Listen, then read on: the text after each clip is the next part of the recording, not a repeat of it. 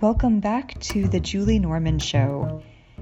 If you've been listening to the podcast this season, the first several episodes that we've been doing have been focusing, at least in some ways, on the U.S., on the Capitol riot, on polarization, some of these themes, and we're going to move away from that a little bit today. I'm really glad to have my good friend as a guest today, Dr. Gry Wester. Gry is a lecturer in bioethics and global health ethics at King's College London. But this year, she was also a member of an expert group in her native country of Norway. And the expert group was really tasked with priority setting for the coronavirus vaccine. So essentially deciding the order in which people would get vaccinated. So all the categories and tiers that exist in most countries now, Gry was part of the team that was putting that together in Norway, and similar, not completely the same as many other countries like the US and the UK. And Gry's training is in political philosophy, but her work is always focused on trying to use philosophy and ethics to address real-world policy challenges, and especially questions related to justice, equality, and public health. So in this conversation, I wanted to ask her about the vaccine group and how they decided who was prioritized and some of the things that went into that. But we talk about some of the competing ethical considerations more generally that have defined policy choices during the pandemic, as well as just personal choices as well, and also just broader questions about public health and social inequalities. In addition to being a philosopher and a really interesting public health person, Gry is also just a very cool individual. She's an improv actor, she's a bike mechanic, she's a break dancer, she's a British military fitness aficionado, and she's a lot of fun. So this was a really interesting chat for me, and I hope it's interesting for you too. And so now here's my talk with Gry Wester. Gry Wester, welcome to the podcast. Thank you so much, Julie. It's really exciting to join this podcast. I'm so impressed that you're doing this. I think it's really an amazing podcast, the episodes that I've listened to. Yeah. Well, I think it's pretty impressive that you were on the expert panel for Norway to decide who got the vaccines. I think that's a little bit more impressive these days. Thank you. So I do want to ask you about that, of course, but before we get into that, I just have never really asked you, how did you first get interested in philosophy and public policy, and especially health inequalities within all of that? So kind of what was your path that got you up to doing things like you're doing now? Yeah, thanks, Julie. It's kind of a long, winding path, really. I think when I started university, I started studying psychology, actually, and I wanted to be a psychologist. But then my studies weren't really what I expected, and I sort of drifted gradually towards philosophy. And I think I realized that philosophers were asking the kinds of questions that I was more interested in. What kinds of questions? Well, I think when I studied psychology, I realized they were very constrained in terms of the questions they asked in one way, because they had to try and answer those questions with experiments. And that means, well, you have to ask the kind of question that can be answered by collecting empirical data, right? But I usually was always more interested in the kind of question that were like more, broader, more general questions, maybe even, sounds a bit pretentious, but maybe even like existential questions, and a more sort of what was the meaning of even life, or thinking more generally around relationships and ethics and morality. And those questions, you can't really sort of collect data to answer them. But this was not a realization I had sort of immediately. I think it was growing gradually through my studies that I got a bit frustrated when I felt repeatedly that we were always stopping with those questions, just they started to get interesting. And how did you end up linking that to more public policy? Because on the one hand, it's, like you said, these big questions about ethics and morality and kind of these existential themes, but then you have a very applied approach to all of that with wanting to link it very directly to things that are actually happening.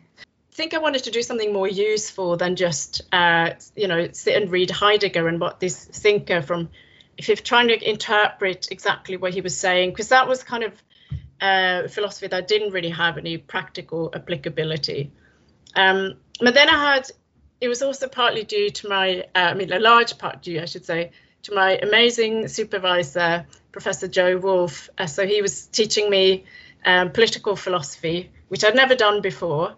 And that turned out to be like really my sort of perfect subject that was, both theoretical, but also had a lot of practical applicability, at least in the way that Joe Wolf taught it to me.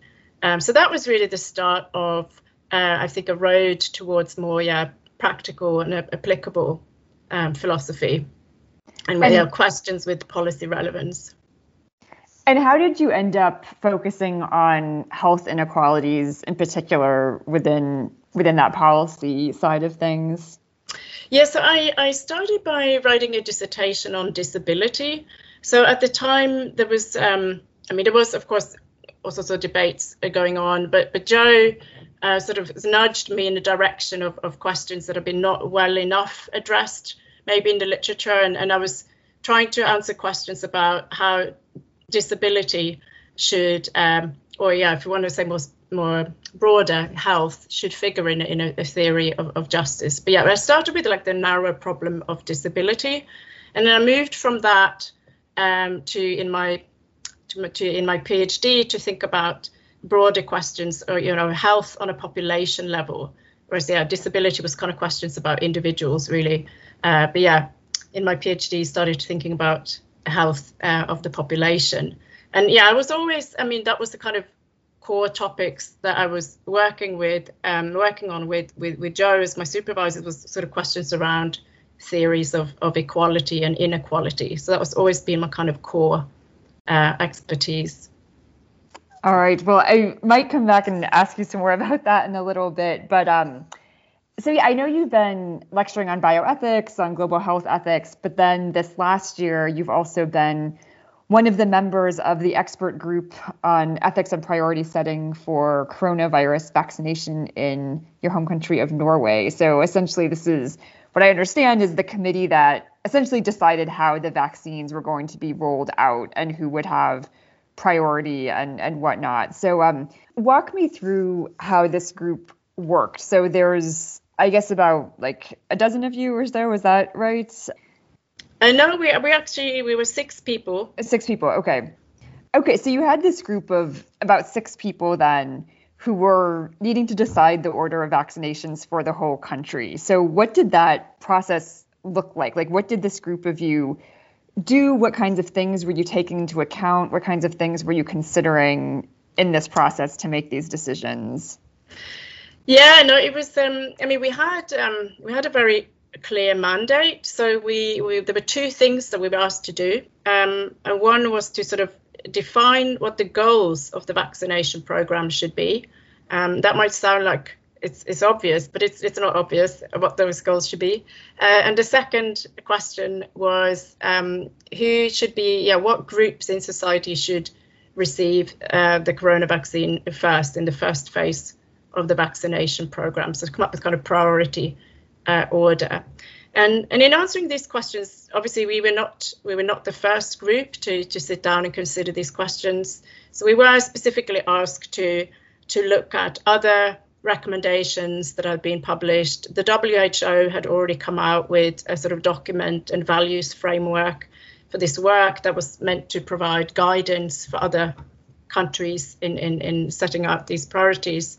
So we did look a lot at what other countries had been doing and sort of take that into account as well. And I want to get to actually what you actually decided. But first, it was interesting to me when you shared some of this with me about this identifying goals initially. Because you're right, like it was like coronavirus vaccine, like shouldn't it be obvious what the goal is? And yet I remember you telling me all the different kinds of goals that you were trying to weigh, because there were actually many objectives and perhaps competing objectives. So can you say a bit more about that? Yes, I think, in a way, the main, we set up 5 goals, and the top two goals were to prevent death and prevent serious mortality. The other three goals are about protecting critical societal functions, including, of course, healthcare, and also to protect the economy and jobs, and to lastly gradually reopen society again. And so I think everyone will agree that these are all really important goals, but I think they're kind of, in a way, the key difficult issue, the key dilemma in a way is to what extent do you give priority to the goal of saving lives? And again, it might sound obvious that's a really, really important task.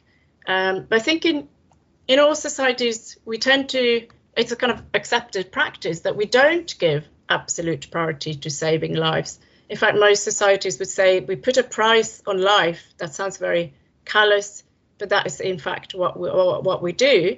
Because I think a good example is sort of traffic and road safety. We can always make our roads safer or reduce, what's called the speed limits. You could have everyone drive really, really, really slowly, or we could spend, loads and loads more money to make roads safer. And the problem with doing that is that it has other costs, right? If you want to make everyone drive really slowly, that would have lots of other costs and cause many problems. We, as a society, at least the way we do things now, we've decided we're not willing to accept those costs. And also, we're not willing to spend unlimited amounts on road safety to save perhaps, a few more lives a year. So we make those calculations. People are not always aware of it, but we do that. So it's clear that we don't give absolute priority to saving lives.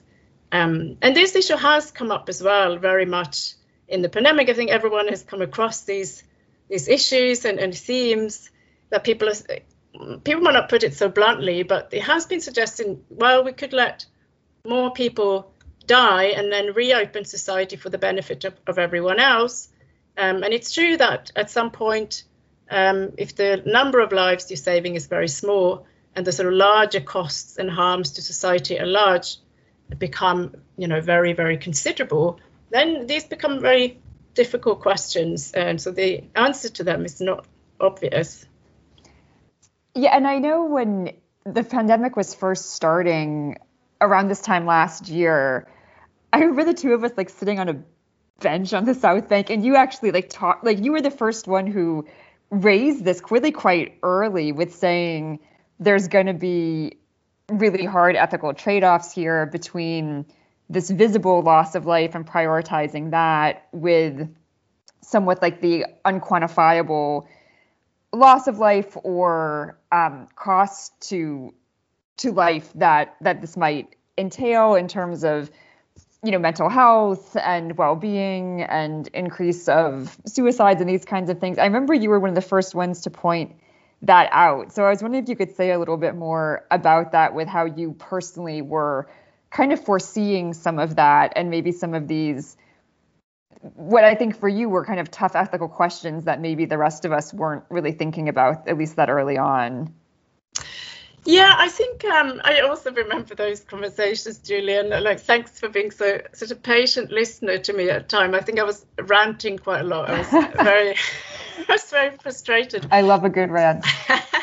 But it was very interesting because, on the one hand, so I work now in population health. So these kinds of questions are not new in one way. I mean, yes, it's new in the sense of I'm living through these questions in a pandemic. But you've come across these questions before. But I think what was particularly new to me was to be affected so personally by all of the things that were happening. And I mean, that, as I think as an ethicist, a bioethicist, you kind of have the luxury often of just thinking completely theoretically about, these questions. Yeah, they have practical applicability, but they don't necessarily have any implications for yourself.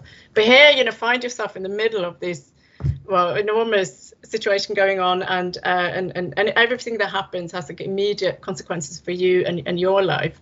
And I have to, confess that at the beginning, I found it very, very hard. I thought lockdown was very difficult to cope with.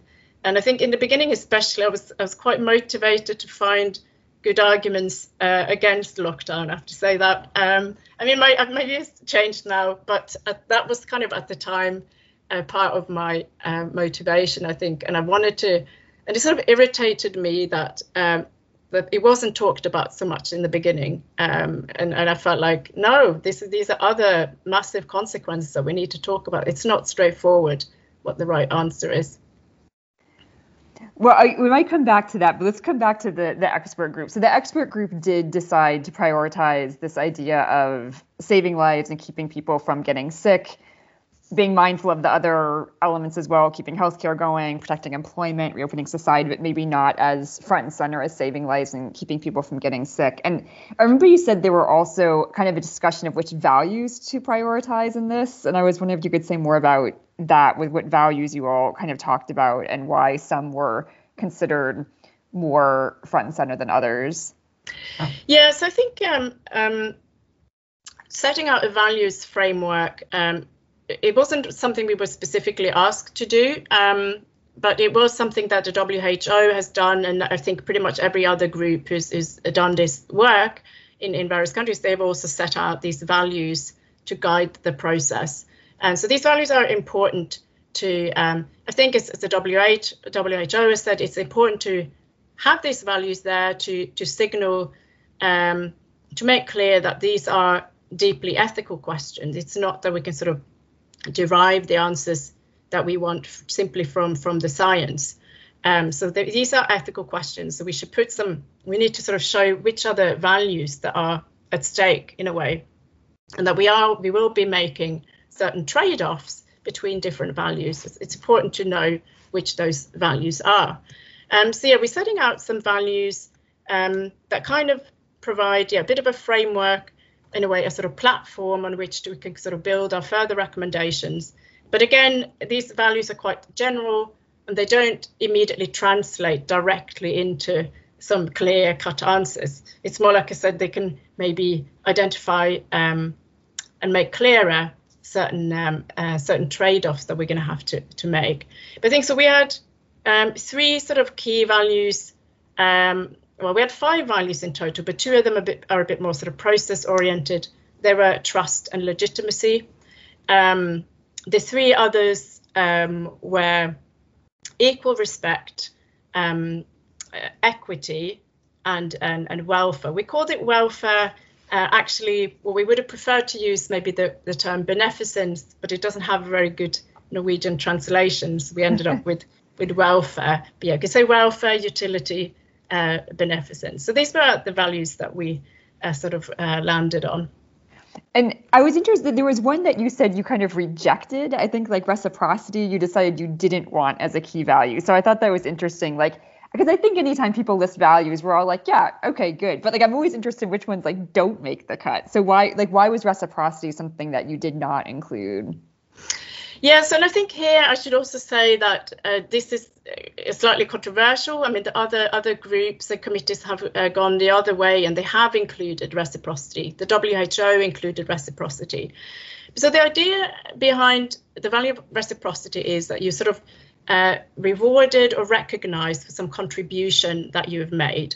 And of course, the contribution in play here is taking on risks and burdens. So in particular, it applies to healthcare workers, but there are also many other frontline workers who are exposed to risk of infection much more than others who, like me, who sort of stay at home a lot of the time.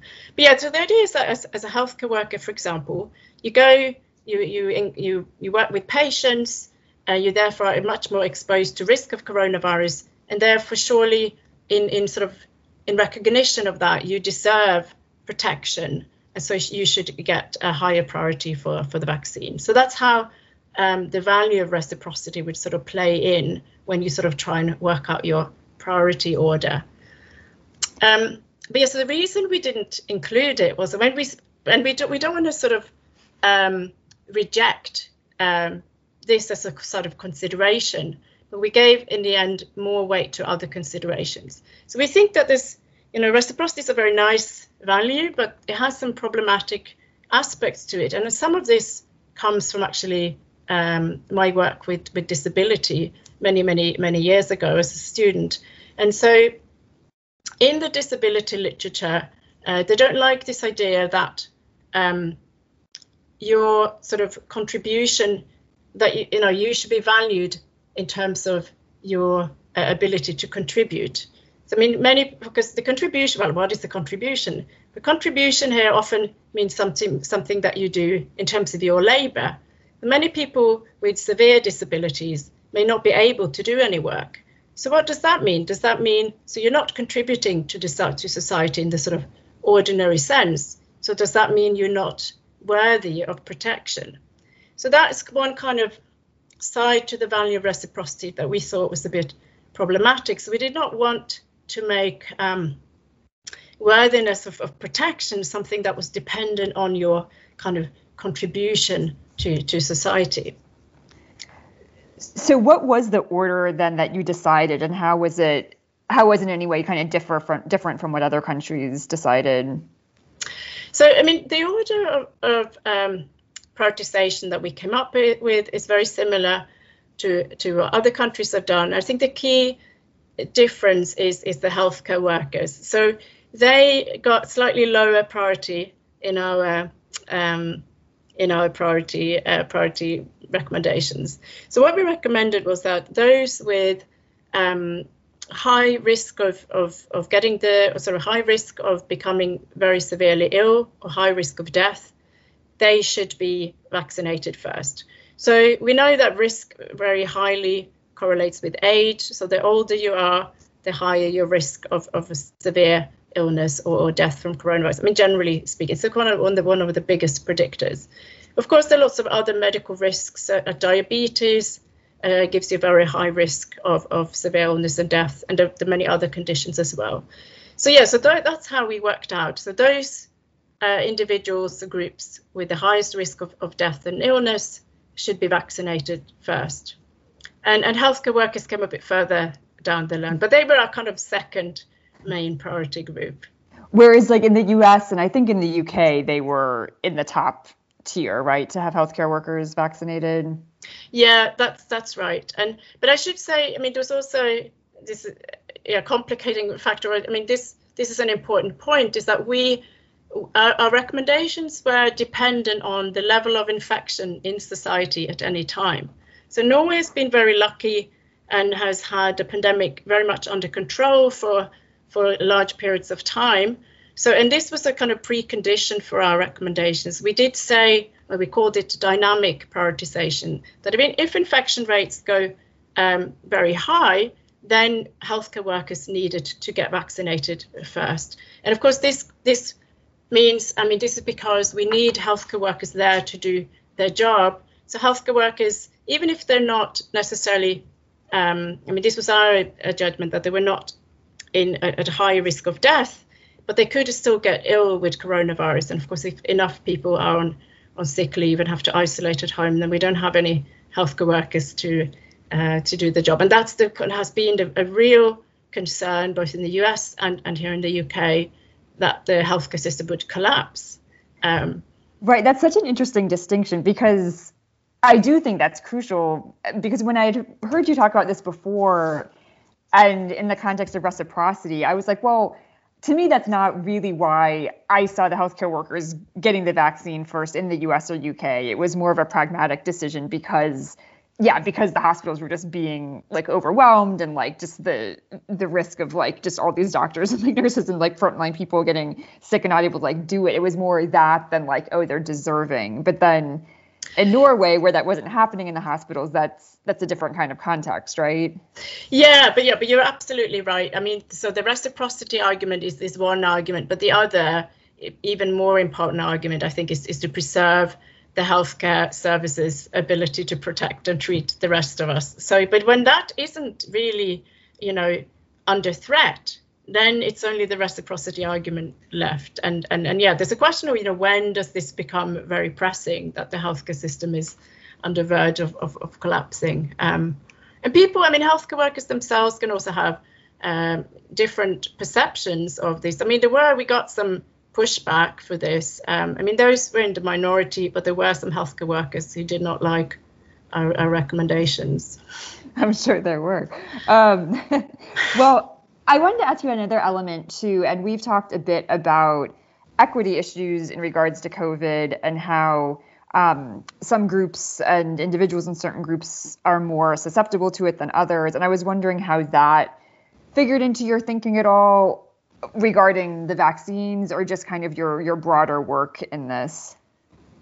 Yeah, so that was absolutely a very important issue. I mean, so one of our values was equity and sort of fairness. So we've sort of said that, well, I mean, the corona vaccination program cannot simply sort of be a means to which to eliminate all unfairness in society. So that can't be the sort of purpose here. But we did say, you know, we wanted to flag it as an issue. We wanted to explicitly recognize that the pandemic affects us all very unequally, both in terms of who's at risk, but also who's most affected and harmed by the corona restrictions. So there's two different inequalities there. But unfortunately, they, of course, tend to affect. So both people who are socioeconomically disadvantaged both have a higher risk of death and disease from COVID, but they also tend to be much more harmed by the restrictions as well. So it's a double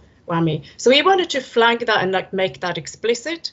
But though, of course, the corona vaccination program can't fix that. But we wanted to sort of put that in as a constraint that it should not make these inequalities worse if that could be avoided. So that was one issue. But also, as I mentioned now, socioeconomic disadvantage is actually known to be a risk factor now. So how high that risk factor is compared to, for example, age or other medical risk factors, I mean, that just depends. That's sort of contingent on where you are. I mean, in Norway, we have very good population health, I would say. I mean, much better than here in the UK, for example. You also have different levels of socioeconomic disadvantage. So Norway is very affluent. I mean, of course, we still have poverty, but it isn't to the same extent. So this particular factor, socioeconomic disadvantage, just didn't really play out as much. I mean, we can see a sort of social gradient in our death rates and mortality and morbidity rates, but it's not really, our numbers are so low, we can't really see it very clearly, but we know it's there. I think if you look at the UK numbers, then you will see this much, much more clearly. And I think you will see you have much higher levels of deprivation here. You know, the poverty is much worse. And so this will have a much stronger effect. So I think in Norway, we did not end up recommending that, say, lower socioeconomic groups should be given extra priority. But that would make sense in the UK to do, I think. I mean, but again, it depends on your actual data and what it shows. And can you say a bit more about how certain socioeconomic groups are both more susceptible to the virus as well as more susceptible to the challenges of lockdown? And I guess the susceptibility to the virus in particular, is that because of where people are working, how people are living, or is it because of the kind of care that people can or cannot get, or is it all of those things? Where are those differences really rooted? What are those rooted in? Yeah, no, I mean, it's all of those things you said. I mean, this is really, the social determinants of health, which we talk a lot about in my department. It's about the conditions in which you live and work, which have such an, hugely significant impact on our health. So we have this motto in my department: health is more than a medical matter. And I think that's become so clear in the pandemic. But yes, you see, so for example, if you have the kind of job where you're exposed to lots of people, then yes, you have a much higher exposure to be infected, right? And also, I mean, from the very beginning, we got this lockdown, we had stay-at-home orders. Now my job, I can continue my job almost as before, just from home. I don't need to leave the house. But other people, frontline workers, working in shops or carers, I mean, many types of jobs where you cannot work from. Yeah, delivery workers was another big group. Any sort of public services, you have to go to work, and then you'll be exposed to the virus. And many of these jobs are also the kinds of jobs where tend to be low paid. I mean, and yeah, if you lived a long life in poverty, then you will have worse health.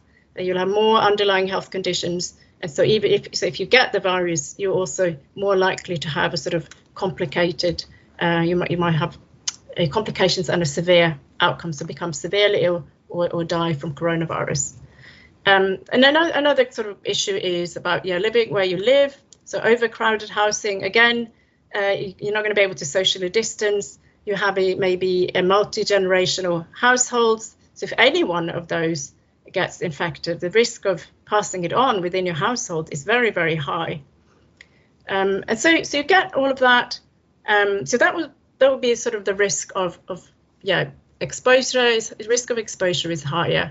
Risk of becoming very ill if you do get the virus is higher. And in terms of being harmed by the restrictions, I think yes, one level is sort of level of comfort. Again, being stuck at home is how bad is that going to be? That also depends on where you live. Some people have nice gardens and so on. If you live again overcrowded housing, it's going to be much worse for you. But even, I mean, worse than that is this, if you are exposed to the virus and you have to self-isolate, again, depending on the kind of job you have, you might not get paid. So, and this has been a very big issue, I think, in the UK, which has been, I mean, there's so many public health experts have talked about this at great length. You need to properly financially support people so that they can self-isolate and not put others at risk. And this has not been done very well. And this is one reason I'm convinced of that infection rates have been very high and haven't been reduced sufficiently. But I also think it's just terrible to be put in a situation where you have to choose between feeding your family or putting your family at risk. You're listening to The Julie Norman Show.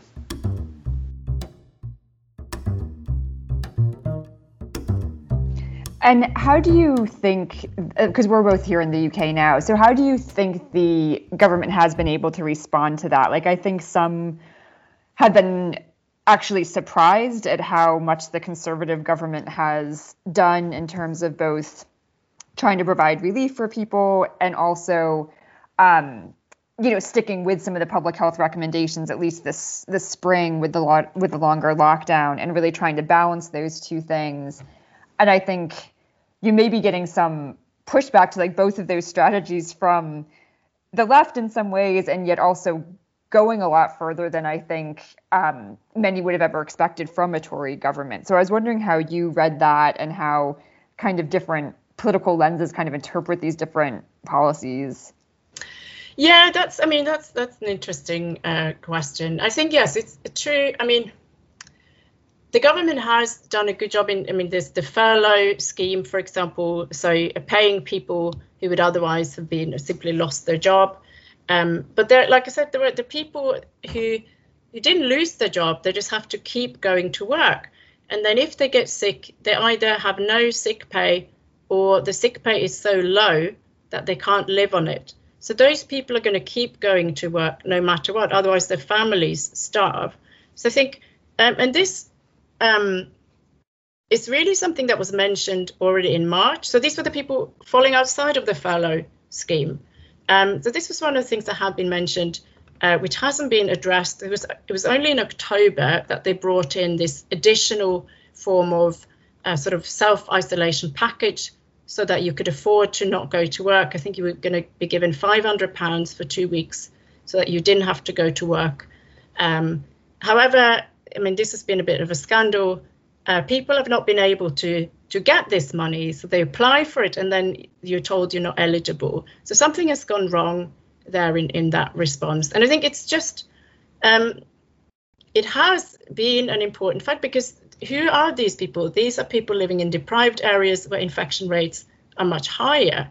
So this kind of problem really makes infection rates much worse, or they stop us from bringing down the infection rates. So there's so many public health experts who've talked about this, and so I see even yes, the government should be given praise for the furlough scheme, but the furlough scheme doesn't cover all the bases. And I think another issue with the furlough scheme is that there were many self-employed people who fell outside of that, and it's taken a very long time to address that and respond to it. And I think that's kind of, to me, is quite damning, that the problem, it's not that we didn't know about the problem. It's been pointed out many times and we know how to fix it, and it just takes them a long time to respond, and it puts people in terrible situations, no livelihood and no income. Well, I might come back to this, but I wanted to ask you just about some of the other health inequalities areas that you've worked in prior to the pandemic and everything as well. I know you've talked about disabilities in the past, but what other areas have you worked on that kind of are at this intersection of the political philosophy and public policy? I know you've worked before on like conscientious objection, on like capabilities. What are some of your other just passion areas of interest in health inequality? Well, I think we've kind of covered a lot of it already. I mean, I've always had this concern for the most disadvantaged in society. So that's been firmly my sort of commitment to help contribute in some way, hopefully, to improve the conditions for the worst off in society. But I think, one kind of inequality that wasn't so much on my radar before, but is thoroughly now something I'm focused on is racial health inequalities, because that's come up as a huge issue in the UK during the pandemic. And when I studied health inequality as part of my PhD, there was the kind of comparison we would often compare with the US, and one sort of point of interest was always that the UK was very focused on health inequality between different socioeconomic classes, whereas in the US the focus was always much more on racial health inequality, and that difference has to do with also, how do you define these different groups that you're comparing the health of, and so it's partly about the kind of data that you have. But anyway, I think at least it used to be the case that when we talked about health inequality, it was always like health inequality between social classes in the UK, whereas I think that conversation is changing as a result of the pandemic, and I think that this is absolutely needed, because we've seen so much. BAME groups have had so much higher risk of death and severe illness from COVID. That's going together with the socioeconomic disadvantage, of course. It's all explained through socioeconomic disadvantage. It's just become so visible that socioeconomic disadvantage is very racialized in the UK. Just as it is in the US. I think you've had a focus on it in the US for longer. At least in certain circles, I think this is true. Can you walk me through more about why that reframing is crucial then for a policy perspective? Because I guess the way you were speaking just a minute ago in terms of health disparities and inequalities of the pandemic was very much in socioeconomic terms. And so if that's really where we're seeing it in terms of race and ethnicity as well, I guess conflating those two seems to maybe lead to maybe not the most useful policy prescription. So what is unique about race and ethnicity within, why is it necessary to start speaking more about that rather than quote unquote just socioeconomic terms, at least in a UK context? Well, I think it's important because to make it really crystal clear that it's not a question of sort of biological or genetic vulnerabilities. I don't know enough about this to say whether that's never plays any role, but at least in the pandemic, I think we're fairly certain that this addition of this higher risk of severe illness from COVID or death is not due to biological vulnerability. It's purely socioeconomic disadvantage. But in sort of in more general terms, so thinking outside of the pandemic as well, this to distinguish between the sort of racial inequality and socioeconomic inequality, it's important because we want to focus on the fact that structural racism is in play. So there are some reasons why we see such a disproportionate amount of Black and minority ethnic groups in lower socioeconomic classes. Why is that? That's where structural racism comes in. But again, this is not something I've researched myself that I know a lot about. But yeah, I've been reading and following various commentators, James Nazrou, Zubaida Haq, throughout the pandemic. So learning from them. Yeah, this is something that I've just found very important, but hard to tease out. And again, I think, especially with something that's health oriented, to try and think about why inequalities have become entrenched and why socioeconomic inequalities have become entrenched along racial and ethnic lines, but also when it's a health response, to make sure that the interventions are at the place where they're going to be most meaningful, even if that is back to thinking more in socioeconomic terms more broadly, like including BAME communities, but extending beyond BAME communities as well. And so I've been, just grappling with that a little bit with that conversation.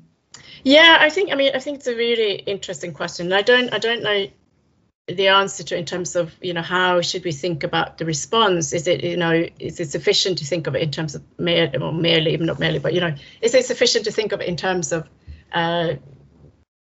eliminating socioeconomic disadvantage, or is there some other element that needs to play in? But I do know in terms of the vaccine, for example, we do see higher levels of vaccine hesitancy in BAME communities. And so that seems to be something that's not about socioeconomic disadvantage per se, but something about lack of trust maybe, there's something else going on there. But yeah, I don't know what the right response is. Yeah, and that's an interesting point too. And I was going to ask you if your expert group had looked at that at all with vaccine uptake and any kind of efforts to, reach out to groups that historically would be more hesitant to sign up for the vaccine or what have you. Is that something that your group looked at all, or that you personally have thought on at all? Or do you think that's even desirable to try and nudge people in that direction? Well, I think we did sort of make it explicit that to sort of meet our sort of equity value, that additional effort was required by the government to make sure that they reach all groups. So, we don't have the same issues. We have a very homogenous population in Norway. We have racism as well, of course, but we have it's. I don't know exactly how those patterns and structures compares to the UK, so I'm not going to say anything about that. But one issue that we did think about was, for example, undocumented immigrants, and so that was a different kind of access issue, but they might simply not receive the information about where to get the vaccine, or they might be afraid to go and get the vaccine because they think they might get deported. So that was something that we gave as an example of where additional effort was needed to make sure they really got the vaccine. So yes, if I was in the UK committee, I would be thinking along a similar lines in terms of at least what the moral obligation of the government is. But I think, unfortunately, when that vaccine hesitancy is there, it's not a problem that can be solved easily and quickly, unfortunately. On a broader level, what do we get wrong about public health and inequality? Oh, that's a great question. But I think, my answer is going to be,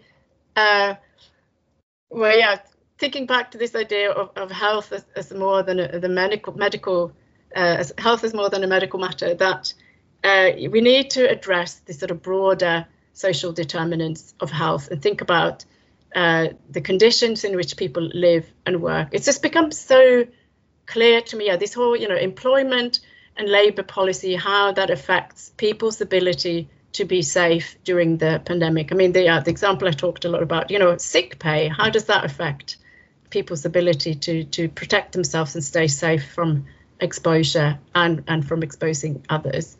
So yes, the socioeconomic policies is what we need to address to really protect health longer term. I mean, it can be hard because these are sort of long-term changes we need to make. We don't get to see the results immediately.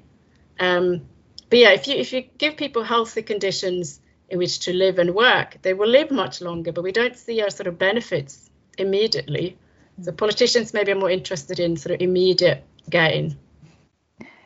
What's something on which your thinking has changed, either over the course of the pandemic or just since you started your work in health inequalities?